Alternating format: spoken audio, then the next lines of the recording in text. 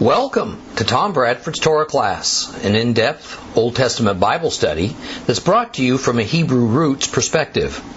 This week's lesson is week number 49, the book of Acts, chapter 23.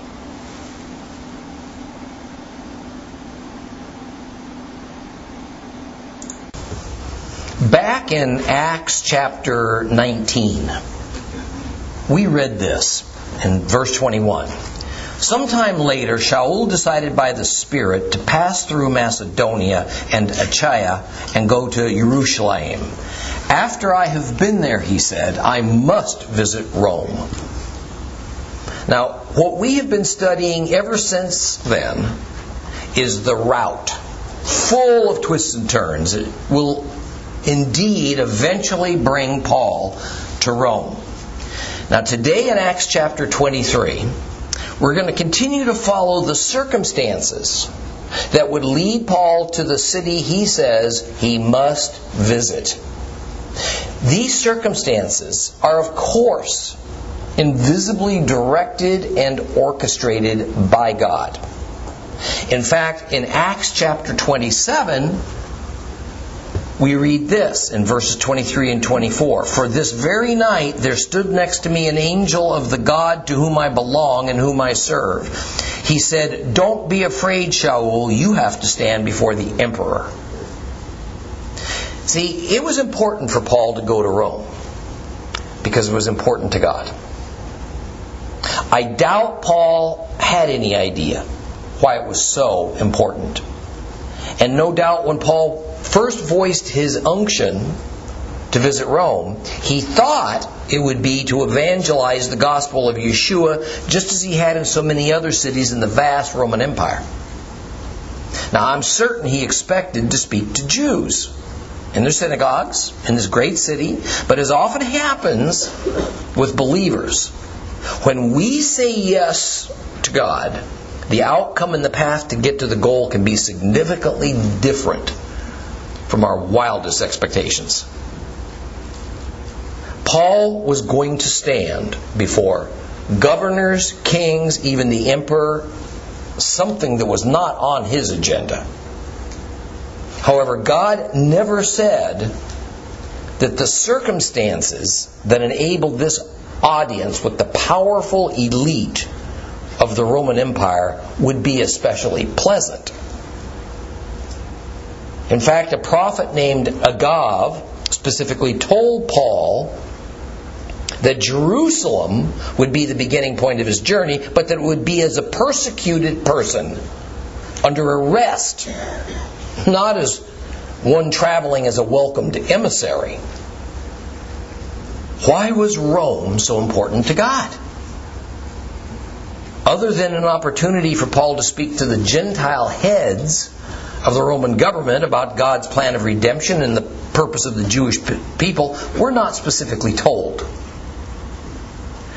However, in retrospect, I think we can reasonably assume that it had at least as much to do with the historical reality that within a few decades after Paul's martyrdom, with the Jerusalem temple destroyed, the Jewish leadership of the way either dead or scattered, and Gentiles finally in full control of the Jesus movement, the headquarters of the Gentile Christian church would be in Rome. It is fascinating, at least it is to me, that the Gentile Christian church institution would become situated at the capital and center of the Gentile world government as envisioned by the prophet Daniel. And it would remain that way right on through today. And it's going to continue until Messiah returns. And then he will institute a theocratic world government back in Jerusalem, where it all began. Let's read Acts chapter 23 together. Open your Bibles to Acts chapter 23.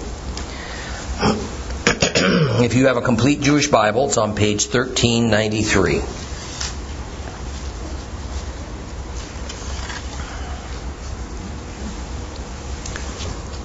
Shaul looked straight at them and he said, "Brothers, I have been discharging my obligations to God with a perfectly clear conscience, right up until today. But the Kohen Hagadol, the high priest, Hananiah, ordered those standing near him to strike him on the mouth. And then Shaul said to him, 'God will strike you, you whitewashed wall. Will you sit there judging me according to the Torah, yet in violation of the Torah, order me to be struck?' And the men nearby said, 'This is the high priest of God that you're insulting.'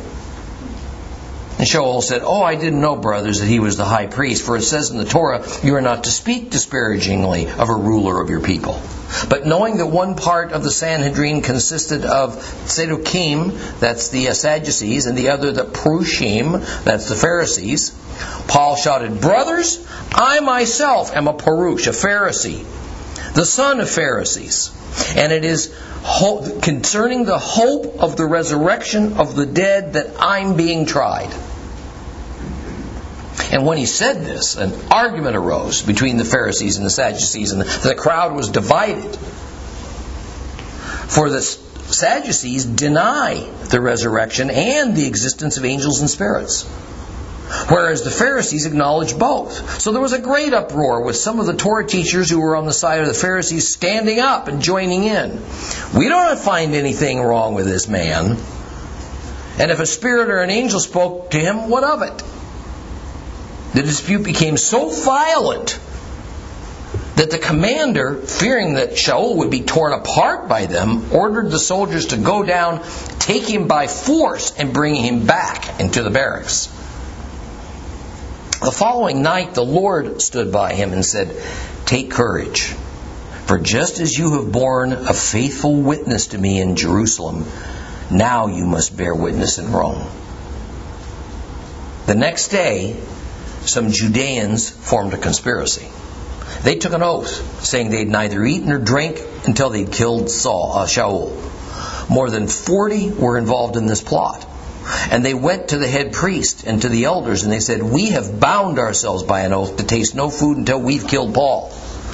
What you are to do is to make it appear to the commander that you and the Sanhedrin want to get more accurate information about Paul's case, so that he will bring him down to you, while we, for our part, we're prepared to kill him before he ever gets here.'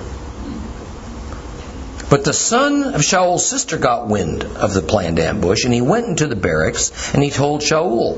And Paul called one of the officers and said, 'Take this man up to the commander. He has something to tell him.' So he took him, he brought him into the commander, and he said, 'The prisoner Shaul called me and asked me to bring this young man to you because he has something to tell you.' The commander took him by the hand, and he led him aside privately, and he asked, 'What is it you have to tell me?' And he said, 'The Judeans have agreed to ask you tomorrow to bring Shaul down to the Sanhedrin on the pretext that they want to investigate his case more thoroughly. But don't let yourself be talked into it, because more than 40 men are lying in wait for him.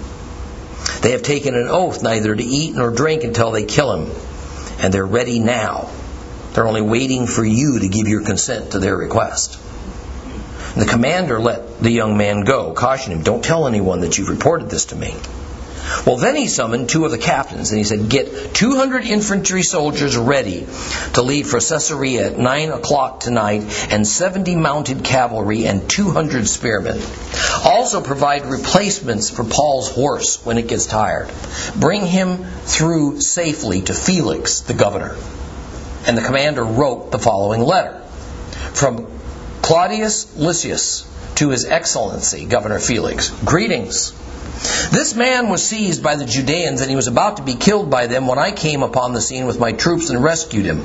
And after learning that he was a Roman citizen, I wanted to understand exactly what they were charging him with, so I brought him down to their Sanhedrin. Now I found out that he was charged in connection with questions of their Torah, but that there was no charge deserving death or prison.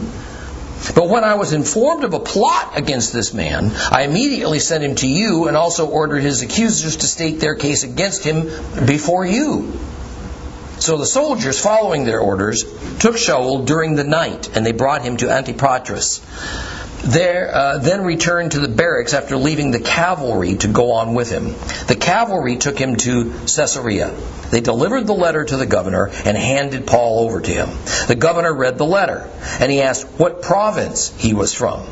On learning he was from Cilicia, he said, I will give you a full hearing after your accusers have also arrived. And he ordered him to be kept under guard in Herod's quarters.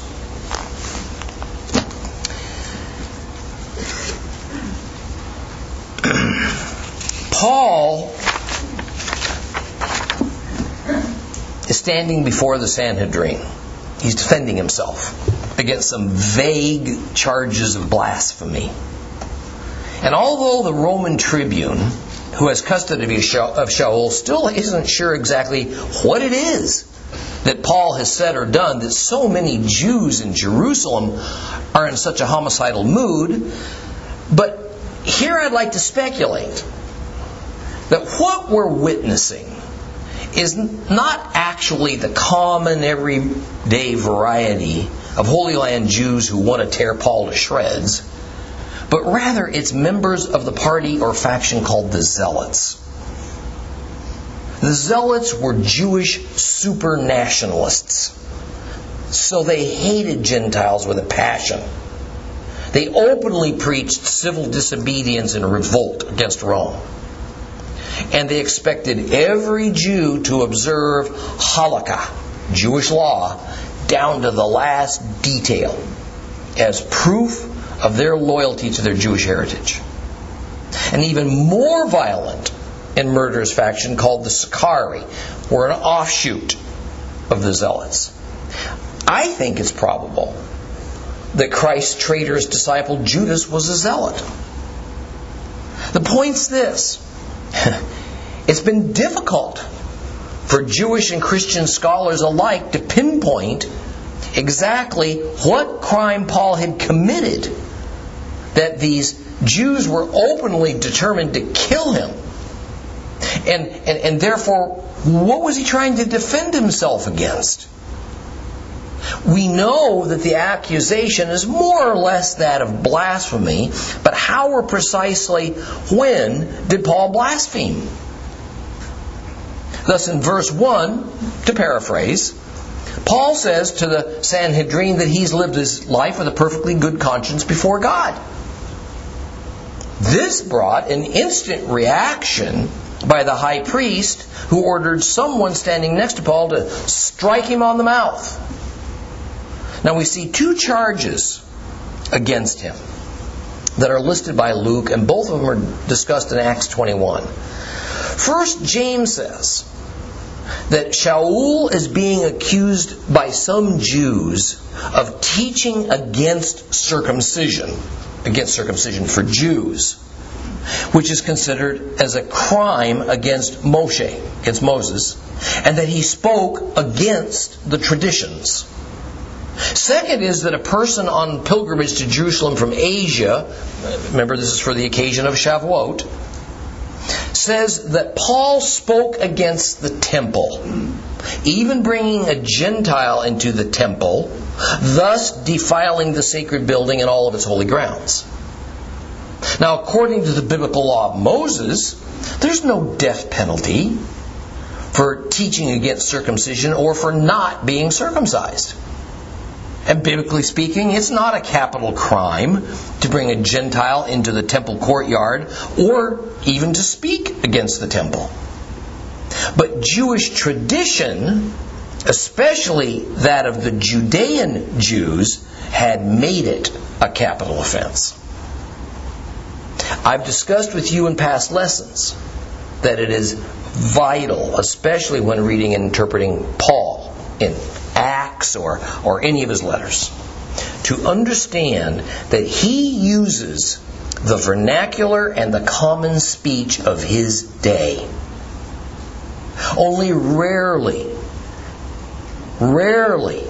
is Paul ever technical Or is he highly academic? Or does he offer minute nuances as he discusses the Torah versus Jewish traditions and customs? So we must carefully consider the circumstances when we get into these issues of accusations of breaking the law or speaking against the law, or when someone is accused of blasphemy. See, we must always ask, who are the parties that are contending with one another? Who's being accused? Who's doing the accusing? Where is the scene of action occurring? Because that also plays a significant role. See, blasphemy was not usually a technical theological term in those days. It really was more of a nasty epithet thrown at someone who you strongly disagreed with concerning doctrines of Judaism.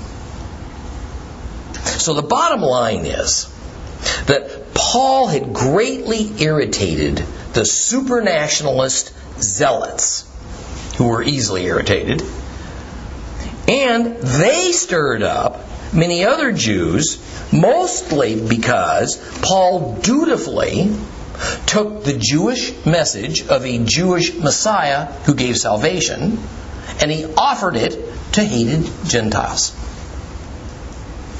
And the zealots' response to most problems that raised their passions was to kill the person they disagreed with. Then, to characterize their deed as their pious obligation as defenders of God's Word.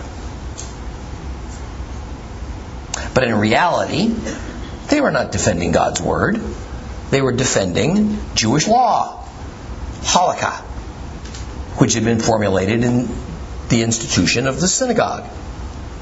They were more defenders of man-made customs and traditions than actual biblical commandments. And this was because they were first and foremost, in these unbearable days of occupation by Rome, defenders of Jewishness and all that it entailed. But Paul was seen as fraternizing with the enemy. And so that made him a target.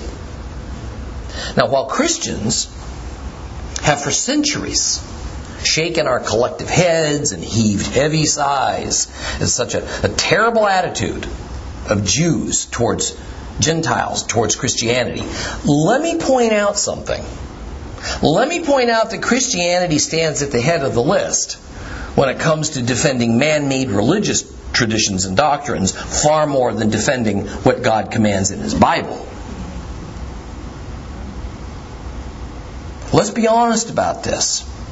The reality is that long ago, Christianity declared God's biblical commandments as null and void. So what's left for the church to defend is man-made doctrines and traditions. But just as with the zealots and other Jews in Paul's day, Christians nonetheless claim that these man-made doctrines and traditions so closely reflect God's Word that they are essentially one and the same. See, we are reading about the result of such a religious worldview here in Acts 23, and it's endangering Paul's life. It is the same religious worldview that drove the Christian Crusades of 1,000 years ago.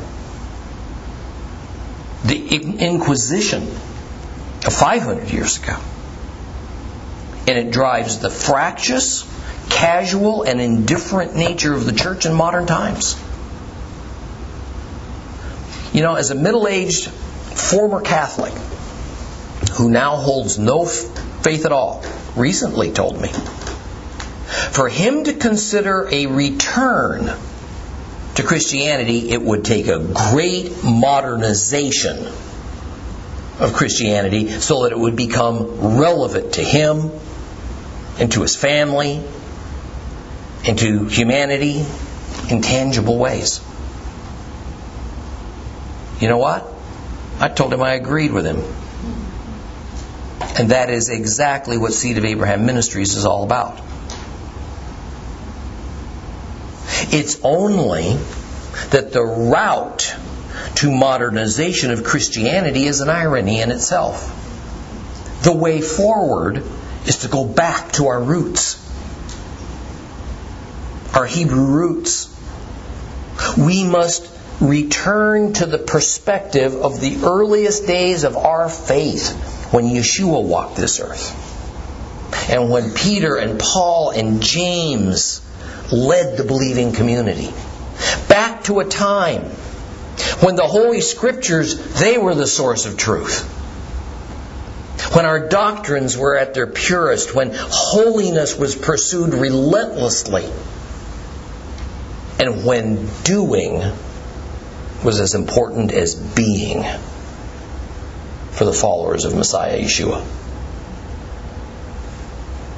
Well, as Acts 23 opens,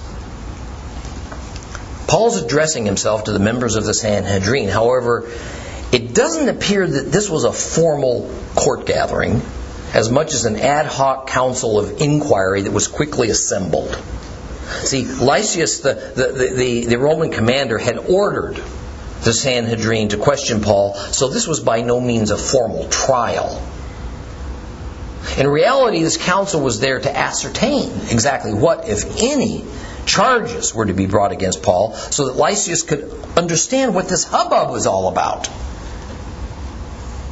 Paul begins by not so much declaring his innocence, innocent of what?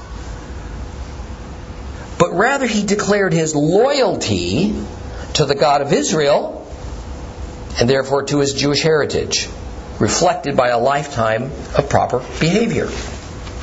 Thus, he says, his conscience was clear. It was a general assertion about his character. It was not a denial of formal charges, since at this point the potential charges were still being ascertained. Now, verse 2 says that the high priest Hananiah, or Ananias in Greek, instructed someone who was standing next to Paul to hit him on his mouth for daring to assert his good character.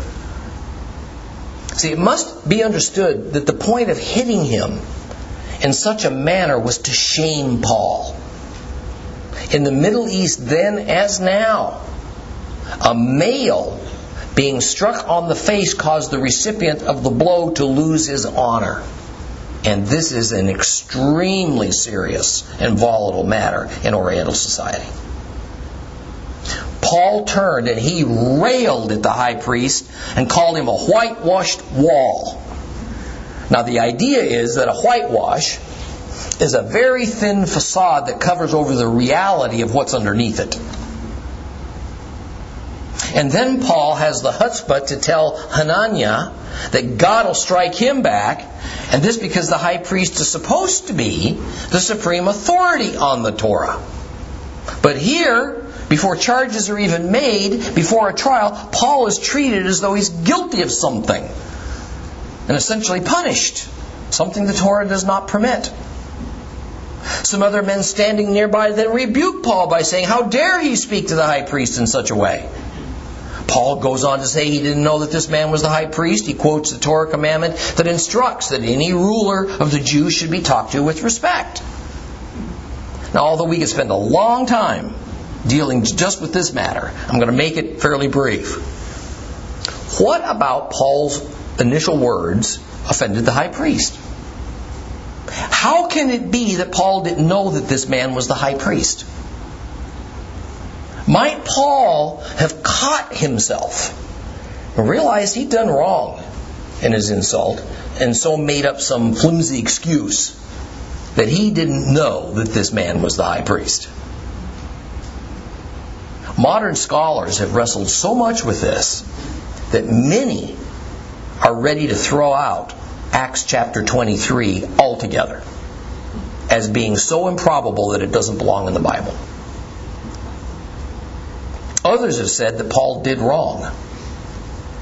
He sullied his apostolic credentials by reacting in such a way towards the high priest. Because as a Christian, he should have accepted the shame and responded with silence, usually citing Jesus as one who was even spat on. But he said nothing. Now, interestingly, when we check with the Scriptures, we see that Yeshua had something quite similar happen to him as it's happening to Paul. Let's see how he responded to it. In John 18, 19 through 23, John 18, 19 through 23, we read this. The Kohen Hagadol, that's the high priest, questions Yeshua about his Talmidim, his disciples, and about what he taught. And Yeshua answered, I've spoken quite openly to everyone. I have always taught in a synagogue or in the temple where all Jews meet together. I've said nothing in secret. So why are you questioning me? Question the ones who heard what I said to them. Look, they know what I said. Well, at these words, one of the guards standing by Yeshua slapped him in the face. And he said, this is how you talk to the high priest?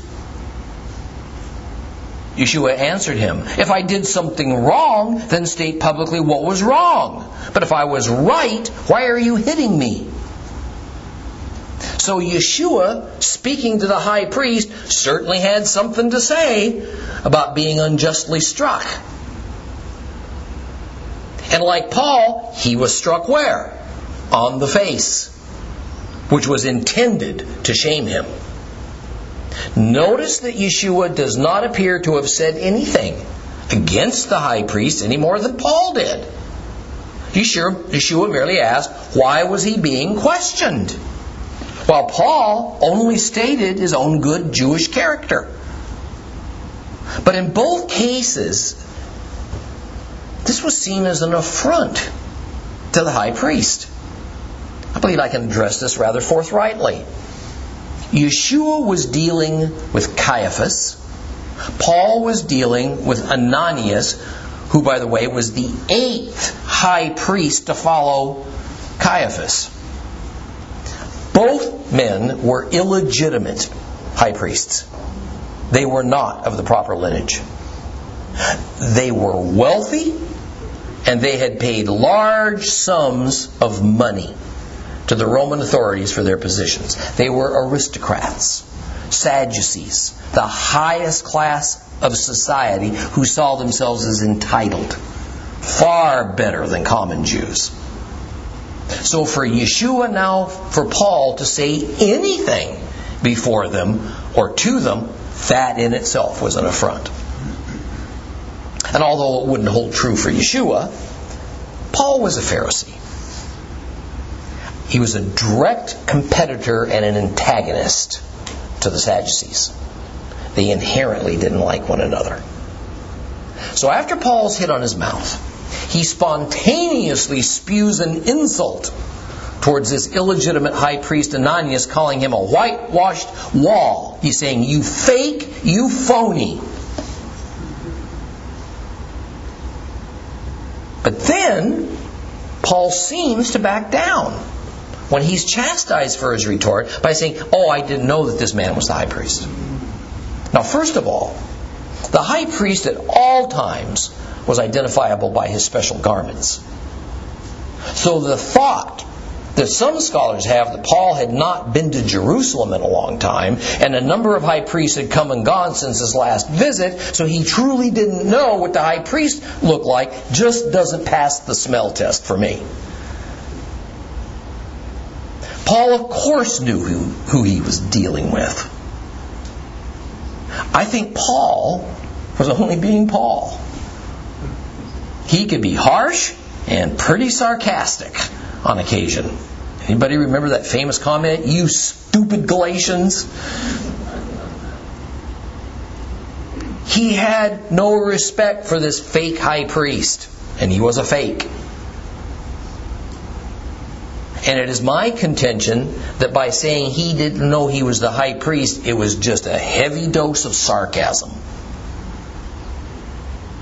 And in responding to the others who chastised Paul for his strong words towards the high priest, Paul quotes Exodus 22:27. But he does it in a way that essentially says that since one isn't supposed to speak disparagingly against a ruler, then the fact that he was brought to task for his words must mean that this man is a ruler.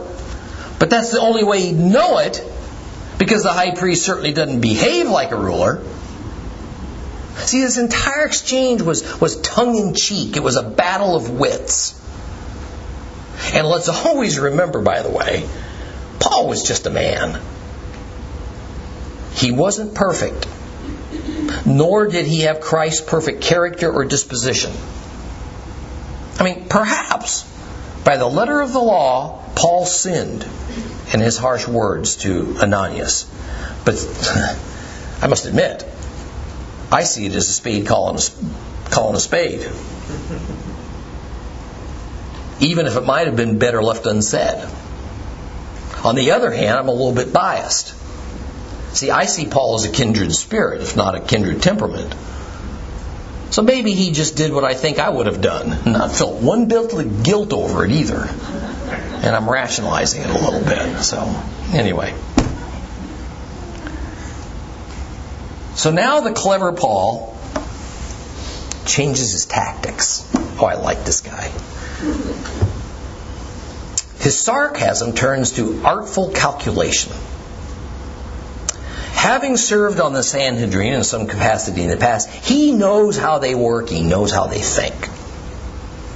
And he's well aware of the animosity between its Sadducean members and its Pharisaical members. So he announces himself as a Pharisee, even the son of a Pharisee, and throws out the hot-button issue of resurrection from the dead like a piece of raw meat expectedly thrown into a den of starving lions. In fact, he frames the persecution he is undergoing on this very issue. This instantly puts the Pharisees and the Sanhedrin in a bind. If they find fault, this puts the Pharisees who are part of the Sanhedrin, it puts them in a bind. Because if they find fault with Paul, they're going against their own doctrines concerning resurrection. What are they going to do? Immediately there erupted, we're told, a loud and heated argument between the Pharisees and the Sadducees. See, this is because the Pharisees believed in the possibility of bodily resurrection from the dead. The Sadducees stood firmly against it. There were other strong differences as well.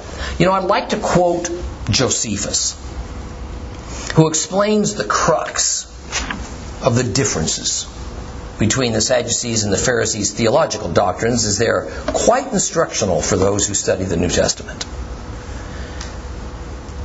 He says this: of the two first named schools, the Pharisees, who are considered the most accurate interpreters of the law and hold the position of the leading sect, attribute everything to fate and to God. They hold that to act rightly or otherwise rests indeed for the most part with men, but that in each action fate cooperates. Every soul, they maintain, is imperishable, but the soul of the good alone passes into another body, while the souls of the wicked suffer eternal punishment. The Pharisees had passed on to the people certain regulations handed down from former generations, but not recorded in the law of Moses, for which reasons they are rejected by the Sadducean group, who hold that only those regulations should be considered valid which were written down in Scripture, and that those which had been handed down by former generations need not be observed. And concerning these matters, the two parties have come to controversies and serious differences. The Sadducees having the confidence of the wealthy alone, but no following among the populace, while the Pharisees have the support of the masses.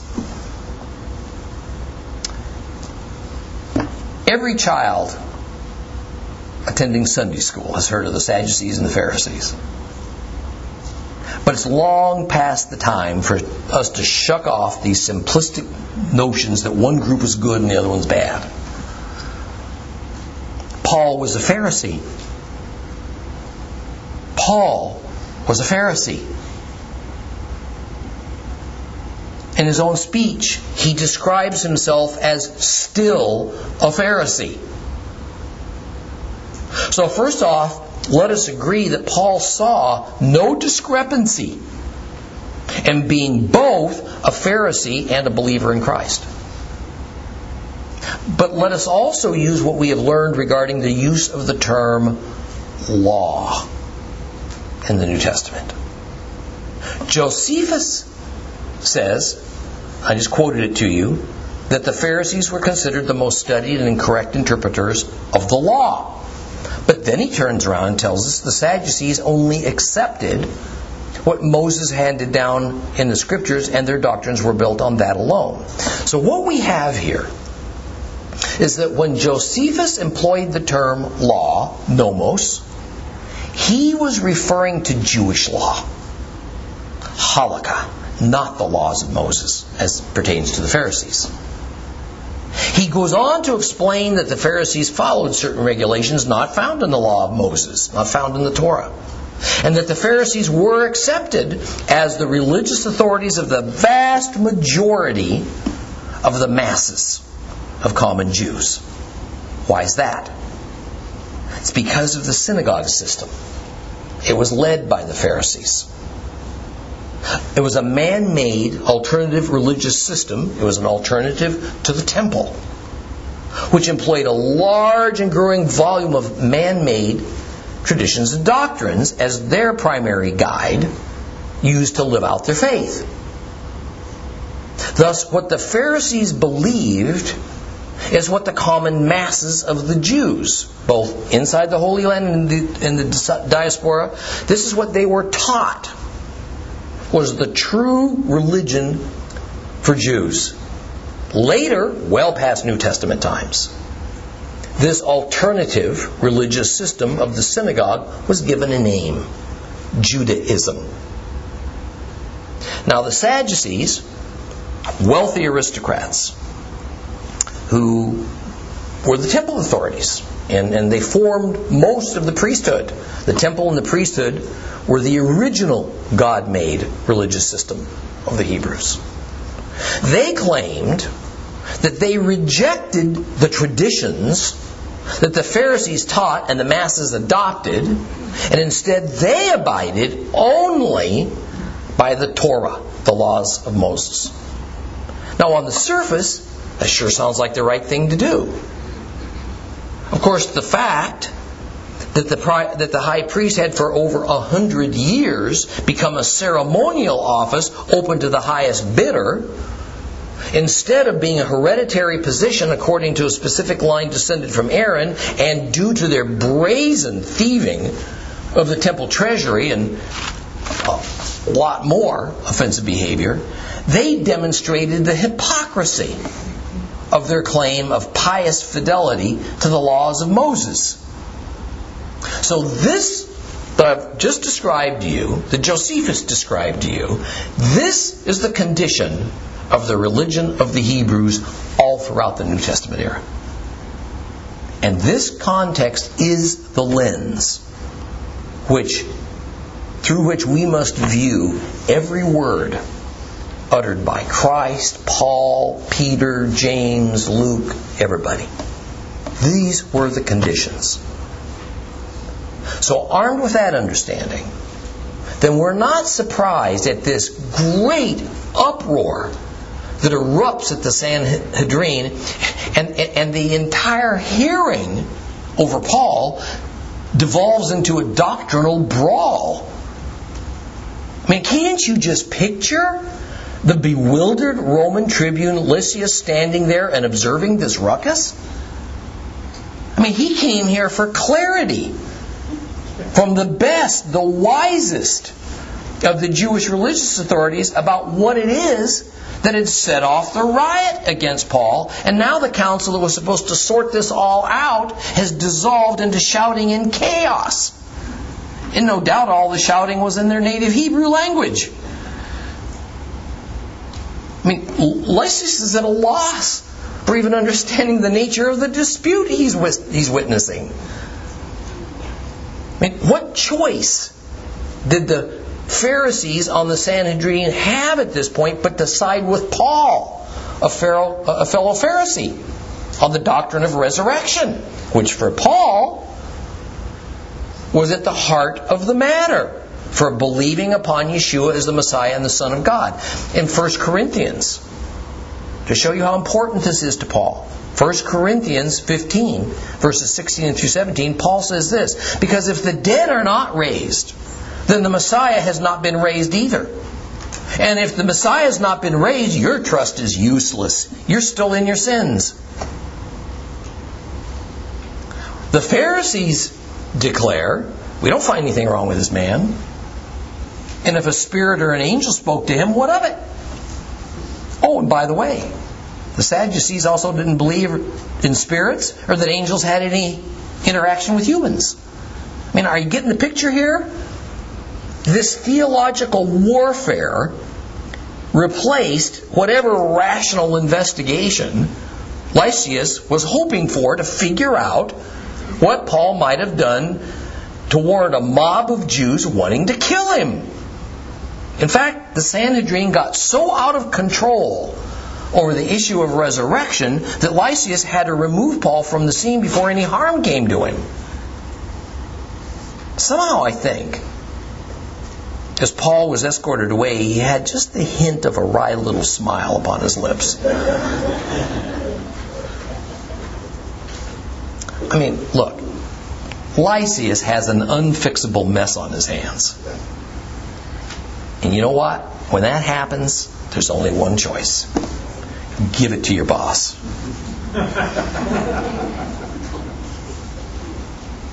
Verse 11 has Paul, still under arrest, ushered back to the barracks at the Antonia fortress for his own safety, when suddenly the Lord comes to Paul in his cell and he tells him to take courage, because it's going to get a whole lot more interesting from here forward. Just as Paul has borne witness to the gospel of Christ in Jerusalem, God is going to get him to Rome to do the same. What Paul had not realized up to this time is that his passage to Rome was going to be as a prisoner. When the Lord wills something to happen, it happens. And as much as the Lord loved Paul, Paul's discomfort was of a secondary concern. It really was. His discomfort was of a secondary concern when it comes to God achieving His purposes through him. See, this kind of flies in the face of the modern Western church's prosperity doctrine, where God's purpose is to make His believers comfortable, happy, safe, and wealthy.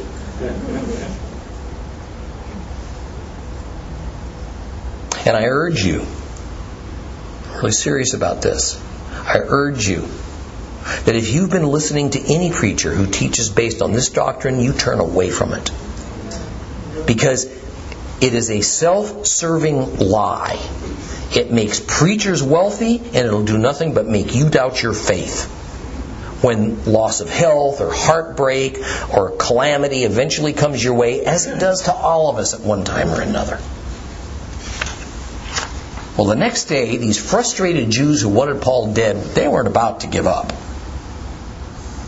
These zealots made a new plan to get the Romans to take Paul out of the fortress, and even though he would be escorted by a Roman guard, they planned on taking him and killing him. Now, I think we need to pause for a moment here to grasp just how seriously dedicated these zealots were. They knew for certain that some of them would die, or be seriously injured, or arrested and probably executed for what they were planning to do.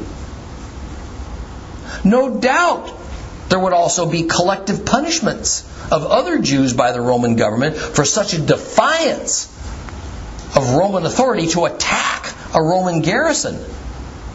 But they were so passionate about defending their Jewishness and about Jews like Paul consorting with Gentiles as being tantamount to treason, that it was worth it to them to trade their lives for his death.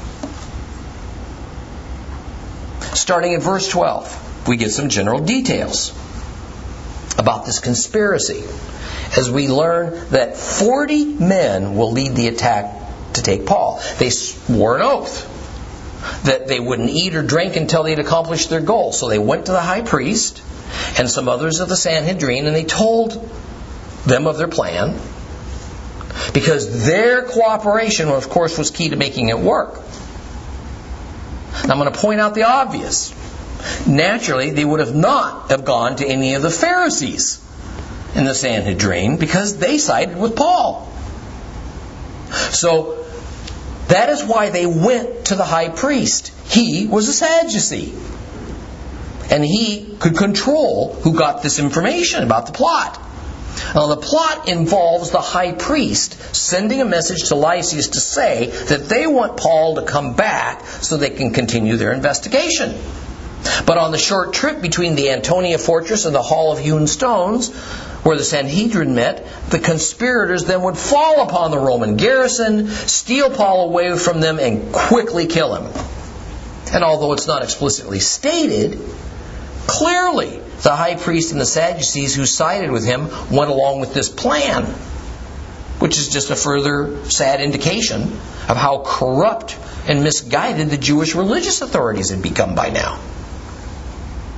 Well, in verse 16, we're introduced to a new character. Paul's nephew, the son of his sister, who apparently lives in Jerusalem. Now here we learn a little bit about Paul's family. And as often happens with a bachelor, he becomes close to a nephew as sort of a surrogate son. And so in some unexplained way, this nephew found out about this conspiracy against Uncle Paul, and he has the courage to reveal it to the Roman tribune in order to save him.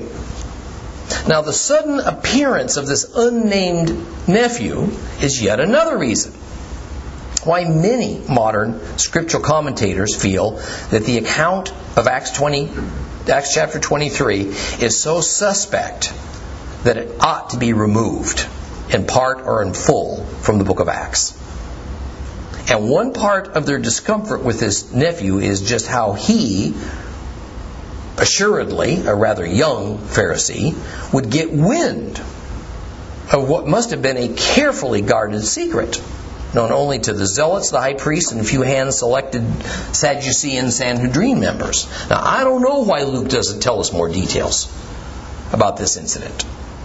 Now, perhaps he could never ascertain how the nephew got this information. But that's no reason to disbelieve the account, because I can easily understand how if the Sadducee camp or even the zealots had been infiltrated by someone who fed information to the Pharisees, a chronicler of the event like Luke would not have been told who that source was or how it happened. Only what happened. So there's any number of good reasons why Luke didn't give us details regarding the information about the plot that Paul's nephew had obtained. It's fairly clear that this nephew is a young person, probably a teen, maybe in his very early 20s. He must not have seemed very threatening, or he sure wouldn't have been allowed to access the fortress to speak with Paul and then with Lysias. Well, this nephew told his conspiracy story first to his uncle and then to the Roman tribune. Now, Lysias obviously believed this young man. And especially after witnessing this almost irrational animosity and violent tempers flaring, even among members of the Sanhedrin, it was not a hard sell to imagine that the zealots would try something almost suicidal in order to kill Paul. Lysias told the young man to tell no one that he had informed the Romans about it. It was time to get Paul out of here. The commander quickly summons 2 centurions. Tells them to get some foot soldiers, cavalry, some spear carriers ready for a fast march to Caesarea Maritima. This is the provincial capital. And they would leave at the 3rd hour of the night. Now, although our complete Jewish Bible says this, they're talking about 9 p.m., It is likely somewhat later than that. Remember, this all happened in conjunction with the Shavuot festival that comes early in the summer. So the daytime would have lasted till at least 8 p.m. or so. The Romans divided the day into two parts, daytime and nighttime, and then they assign, now follow me on this, it's a little hard, but you'll get the idea in a moment. Then they would assign 12 hours to the daytime period and 12 hours to the nighttime period. So a Roman hour was only a division of time. It wasn't a standard measurement of time. Thus, if we have, for instance, a summer day, and there's 15 hours of daylight, but only 9 hours of darkness, then the 15 hours of daylight is divided into 12 parts. They call these parts an hour. But the 9 hours of darkness is also divided into 12 parts. Each of the 12 parts is called an hour, even though a Roman hour at night would have been of shorter duration than a Roman hour of daytime. And the length of an hour would then vary day by day, as each season produced more or fewer daylight hours. Thus, in the New Testament, trying to ascertain a time according to our modern clocks can be a little bit daunting, especially when a Roman hour is not the same as a Hebrew hour, because the Hebrews divided their day differently than the Romans. Here it seems clear that since this activity involved the Romans, it was the Roman hour that's being talked about. So the third hour at night would have been somewhere between 11 o'clock and 12 midnight, roughly, that time of year, according to our modern time standards. Anyway, clearly Lysias did not want the zealots to know that anything was happening till after they were long gone. And from the large count of the soldiers that we were given, the size of the contingency was sufficient to fight off those 40 zealots, even if they had enlisted additional comrades. And we'll continue with Paul's perilous journey to Rome next time.